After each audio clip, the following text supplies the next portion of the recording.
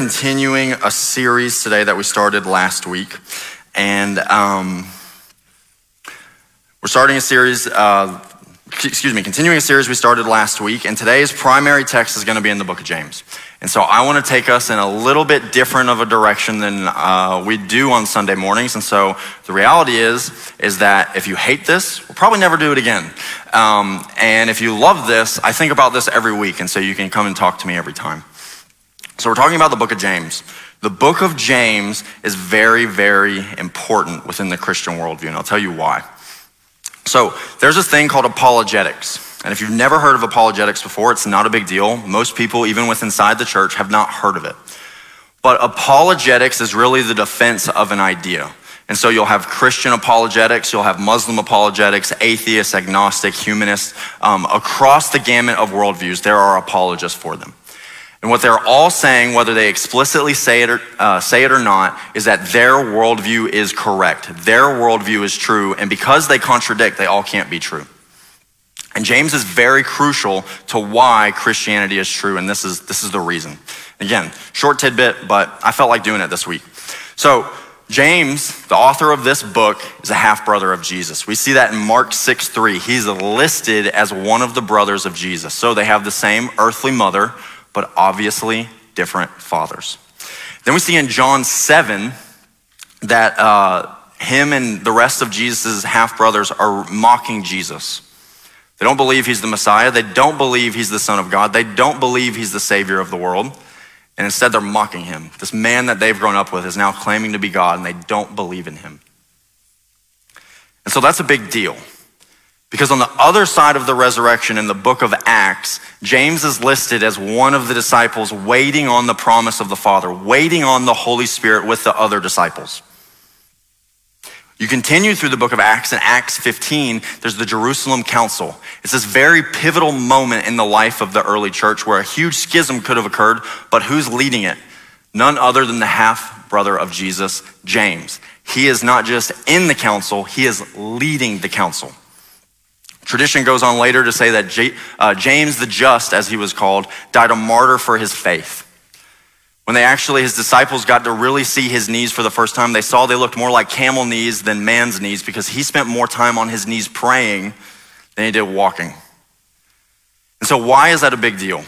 Because before the resurrection of Jesus, James is a skeptic. He's a hostile eyewitness to Christianity. He is mocking and ridiculing his brother. And then we're told in 1 Corinthians 15 that he sees the risen Jesus. And what happens? Exactly what you would expect to happen if you met the risen God. He radically turns his life around and changes. Why is that a big deal? Because just that, there is truth in Christianity. The truth is that Jesus rose from the dead. And because of that, all worldviews claim exclusivity, whether they say it or not. Christianity is either true or it's not true. So much so that in 1 Corinthians 15, Paul goes on to say, you and I, if we call ourselves Christians, we should be pitied more than anyone else on the planet if this is false. Why? Because the gospel is costly. You have to live like a fool in this life to store treasure for yourself in the next one. And so if it is true, then thank goodness we have treasure going in the right place. But Paul says if it's not true in this testable event, then we're to be pitied. But the truth is that the evidence for the resurrection is so strong, and you will not find evidence like it in any other worldview. And so again, if you hated this, never gonna happen again. But if you love this is very important. If you've never been exposed to this before, I or Sam would love to talk to you about it. You can have questions, need resources, whatever it is. We'd love to point you in the right direction. So that is not what my sermon is about. But for me, I want to be a full toolbox Christian.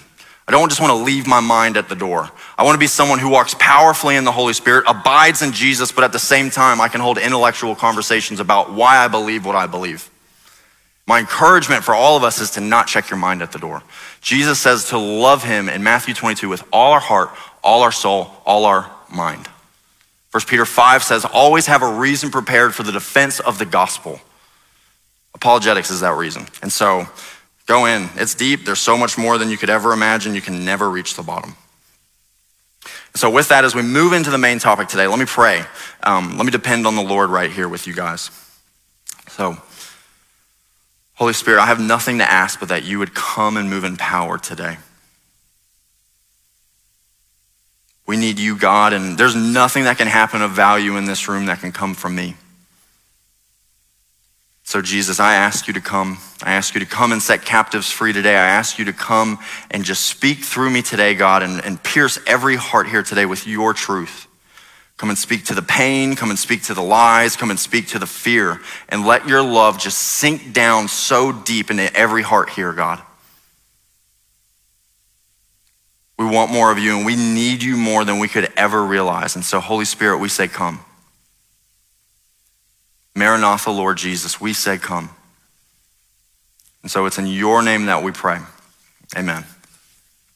So you may remember we spent the first part of this year talking about the kingdom of God versus the culture of this world, and juxtaposing just how different they are.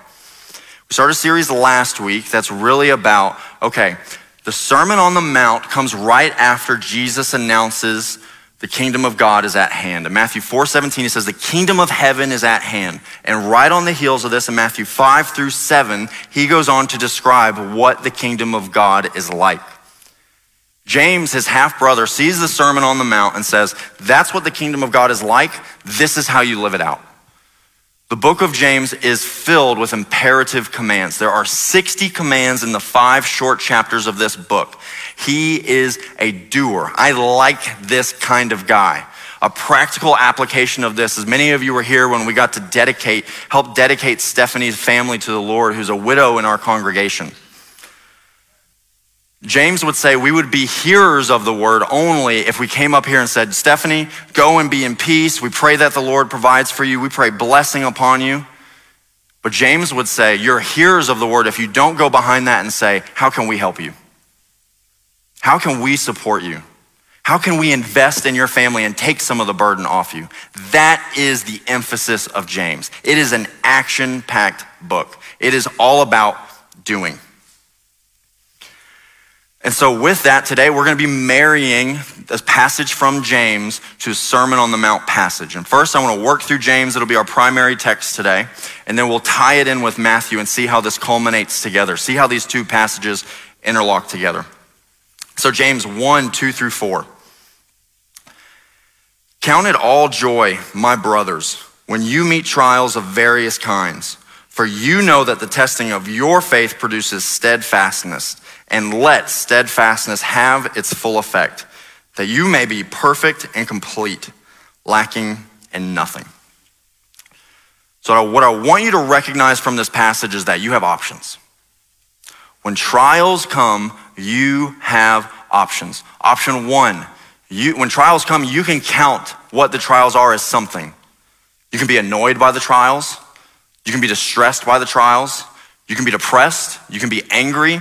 You can be temperamental, you can be a brat, you can do all kinds of things when the trials come. You can also count it as all joy. And then what's so fascinating to me in this is the idea of letting steadfastness have its full effect. When trials come, you have the option to lean into God, be indifferent to what's going on, or to reject God. And the struggle here is that it would be so nice if trials just came and automatically, just by being in a trial, you looked more like Jesus. It would be so nice. But that's not the way that sanctification works. Looking more like Jesus is not a one-man show, it's more of a dance, where you go along with Jesus and you follow his lead and you go where he goes, and in the process of that, of being close to him, you look more like him. So we have options. We cannot count it as all joy, and we cannot let steadfastness have its full effect. And so within those options, I want to break those down for us today and kind of look at the fruit of what happens when we either choose to lean in or we choose to lean out. So the first thing that we can do is kind of get this wrong. So we can get trials wrong, absolutely. First way we can do this is by cursing. And no, not that kind of cursing. I'm talking about the Job kind of cursing. So if you'll remember the story of Job, Job is this holy, blameless man in the Old Testament. He's extremely wealthy. He has a beautiful family. And just like that, Satan, the adversary, takes it all away in the blink of an eye. His kids die. All of his wealth is just evaporated just like that. And then right after this, Satan comes back and goes after his health, but spares his life. Job's wife says, "What are you doing? Just curse God and die. Why are you still remaining faithful to him?" And so this place of cursing God is more characterized by this just hate, this anger, this frustration about the trial you are in. You are not letting steadfastness have its full effect. If anything, you are just like, you are so over God. Now let me say this. If you've ever had like a real trial come up in life, there's probably at least some part of you, if you're honest, that when it's come, you have had some not so nice things to say to God. You have been like, "What are you doing? I could do this better than you. Do you need a reminder? Do you need tips? Like, what is it?" The beautiful thing about God is I think God can handle us at our ugliest. I think God can handle us at our worst. We get ourselves into trouble, however, when we make this more than a pit stop. If you have gone through a trial and you are continuously finding yourself hateful towards others, hateful towards God, angry with him, frustrated at the state of your life, that's a pit stop. You're not meant to stay there. You're meant to make a human trip there real quick and then hopefully have community come around you, have the Holy Spirit, listen to the Holy Spirit in your life, and get out of there. You will get yourself into trouble if you decide to stay in this place for too long. The next place where we can really get this wrong is honestly very rampant in the church. And it's so easy. The temptations are everywhere. We get ourselves into trouble. We do this wrong when we cope apart from God for long periods of time. Fortunately, the diagnosis for this is pretty easy. I will let you diagnose yourself and not your spouse. Misplaced priorities. Is knowing God and him knowing you the most important priority in your life?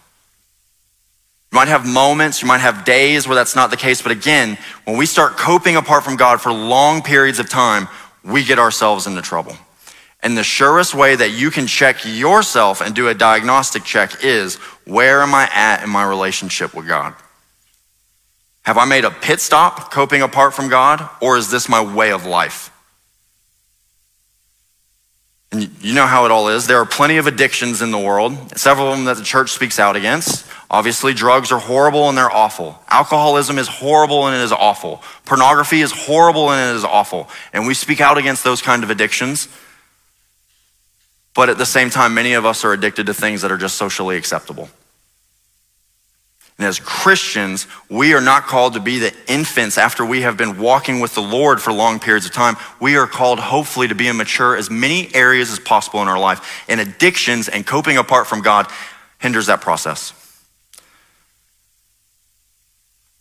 So if you are addicted today to your child's happiness and putting that before the Lord, if you are addicted to their extracurriculars and sports activities before the Lord, their academics before the Lord, your work schedule, your retirement account, your video games, teenagers, yes, I'm talking to you, social media, your phone, technology, whatever the case is, it's not a judgment thing on my part. It's a saying you're missing out.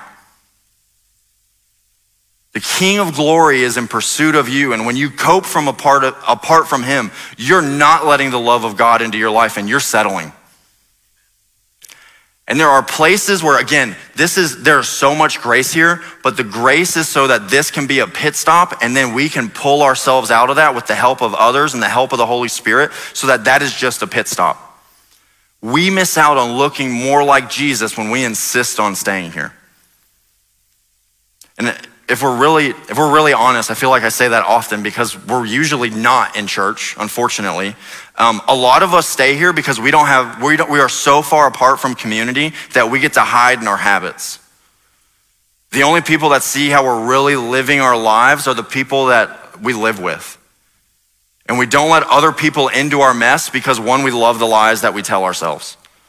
You really, really need to be in godly community for your own benefit. One of the things that sticks out to me the most, quick side note, Ephesians 6 is that famous warfare passage where we see the armor of God. At the time, this is like the mightiest, this is the best military advancement had come. And it's the soldier like really decked out from head to toe. But if you study the Roman armor that is described there, it was never meant to be a one-off. The Roman armor had power when it was surrounded by others. We get ourselves into trouble when we isolate. And when we isolate, we get to live here way too long. Because godly community says, hey, man, I noticed that this is going on, and I love you. And I noticed that this is going on, and can we just pray right now that we would invite God into this and we would start a healing process and stop believing the lies that are about us and about our circumstances? When that happens, this stops from a permanent location to a brief vacation. And that is God's heart. And there is grace there, wherever you're at in the trials that you are facing. This is not a knock you over the head. This is saying there is grace, but the grace is there so that you can leave. And so if we can do it wrong, I think there's another place that we can really be amidst a trial. And I really think this is a very, very human place. And the beautiful thing about it is I think God's grace meets us here. And it's in the wrestle. The wrestle is not so much with God as it is with the trial. The wrestle is with the trial. If you've ever been through anything where you feel stretched so thin that you don't know how you're gonna, like there's just anxiety everywhere you look at, everything could go wrong, you're gonna get overwhelmed. As humans, that happens to us. Amen. As humans, that happens. And the beautiful thing about this is how gracious is God towards our humanity. He does not expect perfection, which thank goodness, because I would fail that every minute of every day.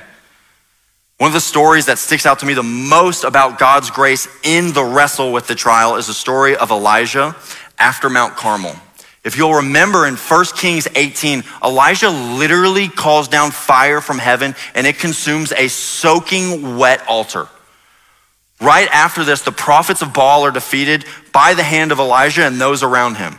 This is a spiritual high. I don't know the mountaintop that you have been on with the Lord, but if you have called down fire from heaven for anything, you are up here. I would love to talk to you and know what that's like. It's on my to-do list. He is all the way up here. In the next chapter, Elijah becomes afraid of one woman and asks God to kill him. He is absolutely overwhelmed by his circumstances. He is overwhelmed by the trial that he is in.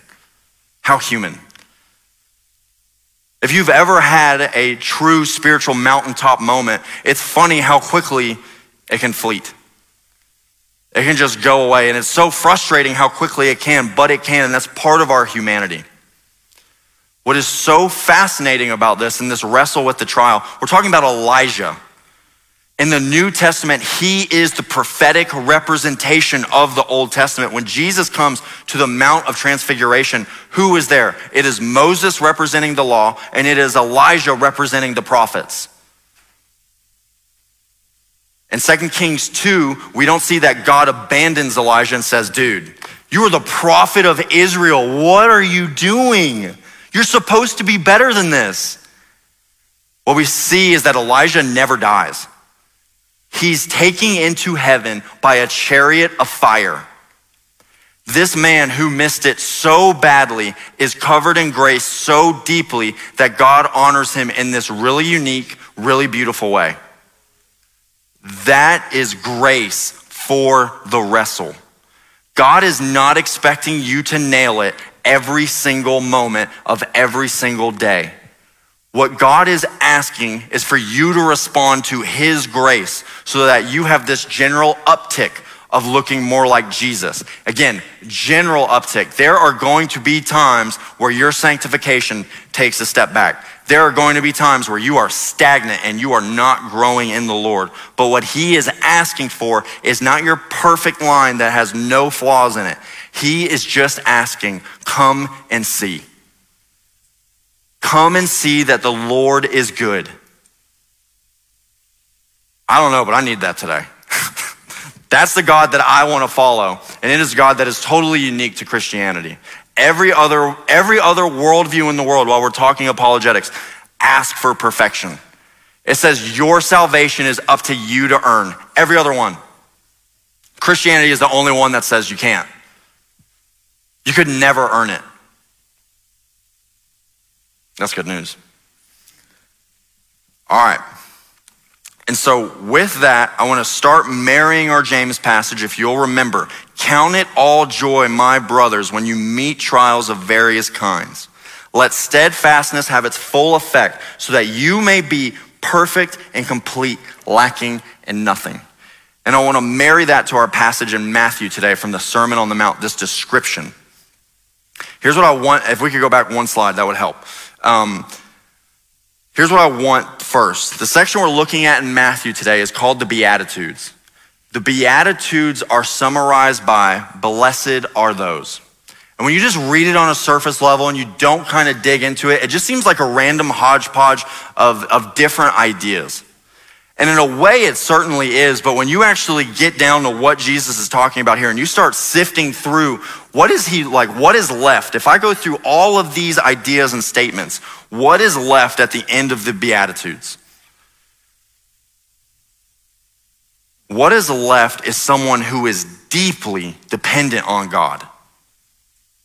And I'm not talking like, like a little, like we talk to God once a week about like, hey, it would really help if you took care of that. I'm talking, Jesus is describing someone in the Beatitudes, the beginning of the Sermon on the Mount, of someone who is entrenched in the love of God. They trust God deeply. This is who he is referring to. This is, if you take all these ideas, that is what's left. Radical dependence on the Lord. It is not up to you. It is not up to you to decide who to exact vengeance and justice on. You'll be merciful because you know the Lord is just. It's not up to you to be harsh for people because you want to look like God and you want his character to be inside you. That's the idea here. Deep dependence, deep abiding, deep trust. And so as we move into our Matthew passage, that is who we are talking about. In Matthew 5:10 through 12, Jesus says, blessed are those who are persecuted for righteousness' sake, for theirs is the kingdom of heaven. Blessed are you when others revile you and persecute you and utter all kinds of evil against you falsely on my account. This is our true marriage of our James passage. Rejoice and be glad, for your reward is great in heaven. For so they persecuted the prophets before you. Sam and I were talking before this, and he said, well, what does that look like for us? Like as Americans today, what does it look like to be persecuted? It's a good question. I'll tell you the story for what it looks like. Alyssa and I both used to work at a university fairly close to here. I'll let you connect the dots. And while we were there, we met a young lady who was just, this was her. Deep dependence on God, abiding. Like this is someone you were like, this girl knows Jesus in a very unique and very special way. And so we're working there, she's going through school there, we're a little bit older, and she actually confides that, hey, I have a professor who is downright persecuting me in class. She's a loud and adamant atheist and ridicules me every single class for what does the Christian think. Every single class, she is targeted and belittled in class simply for being a Christian. This is the kind of persecution that is real for us today. Persecution, not so much in that, if we're honest, the outside world hates Christians today.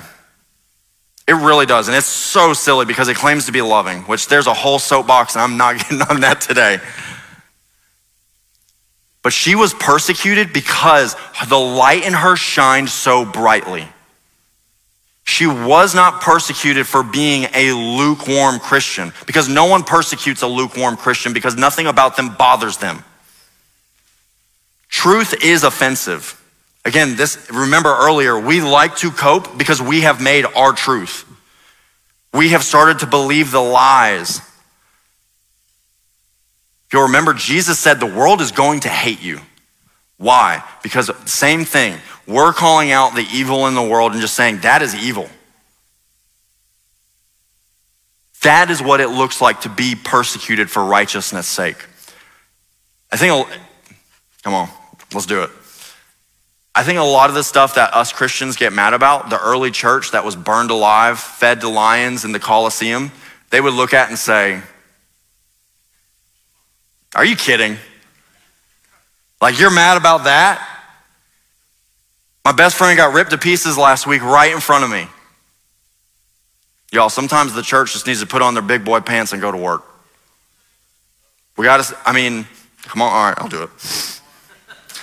We have to stop getting offended about every little thing and being surprised when the lost act lost. The American church come on.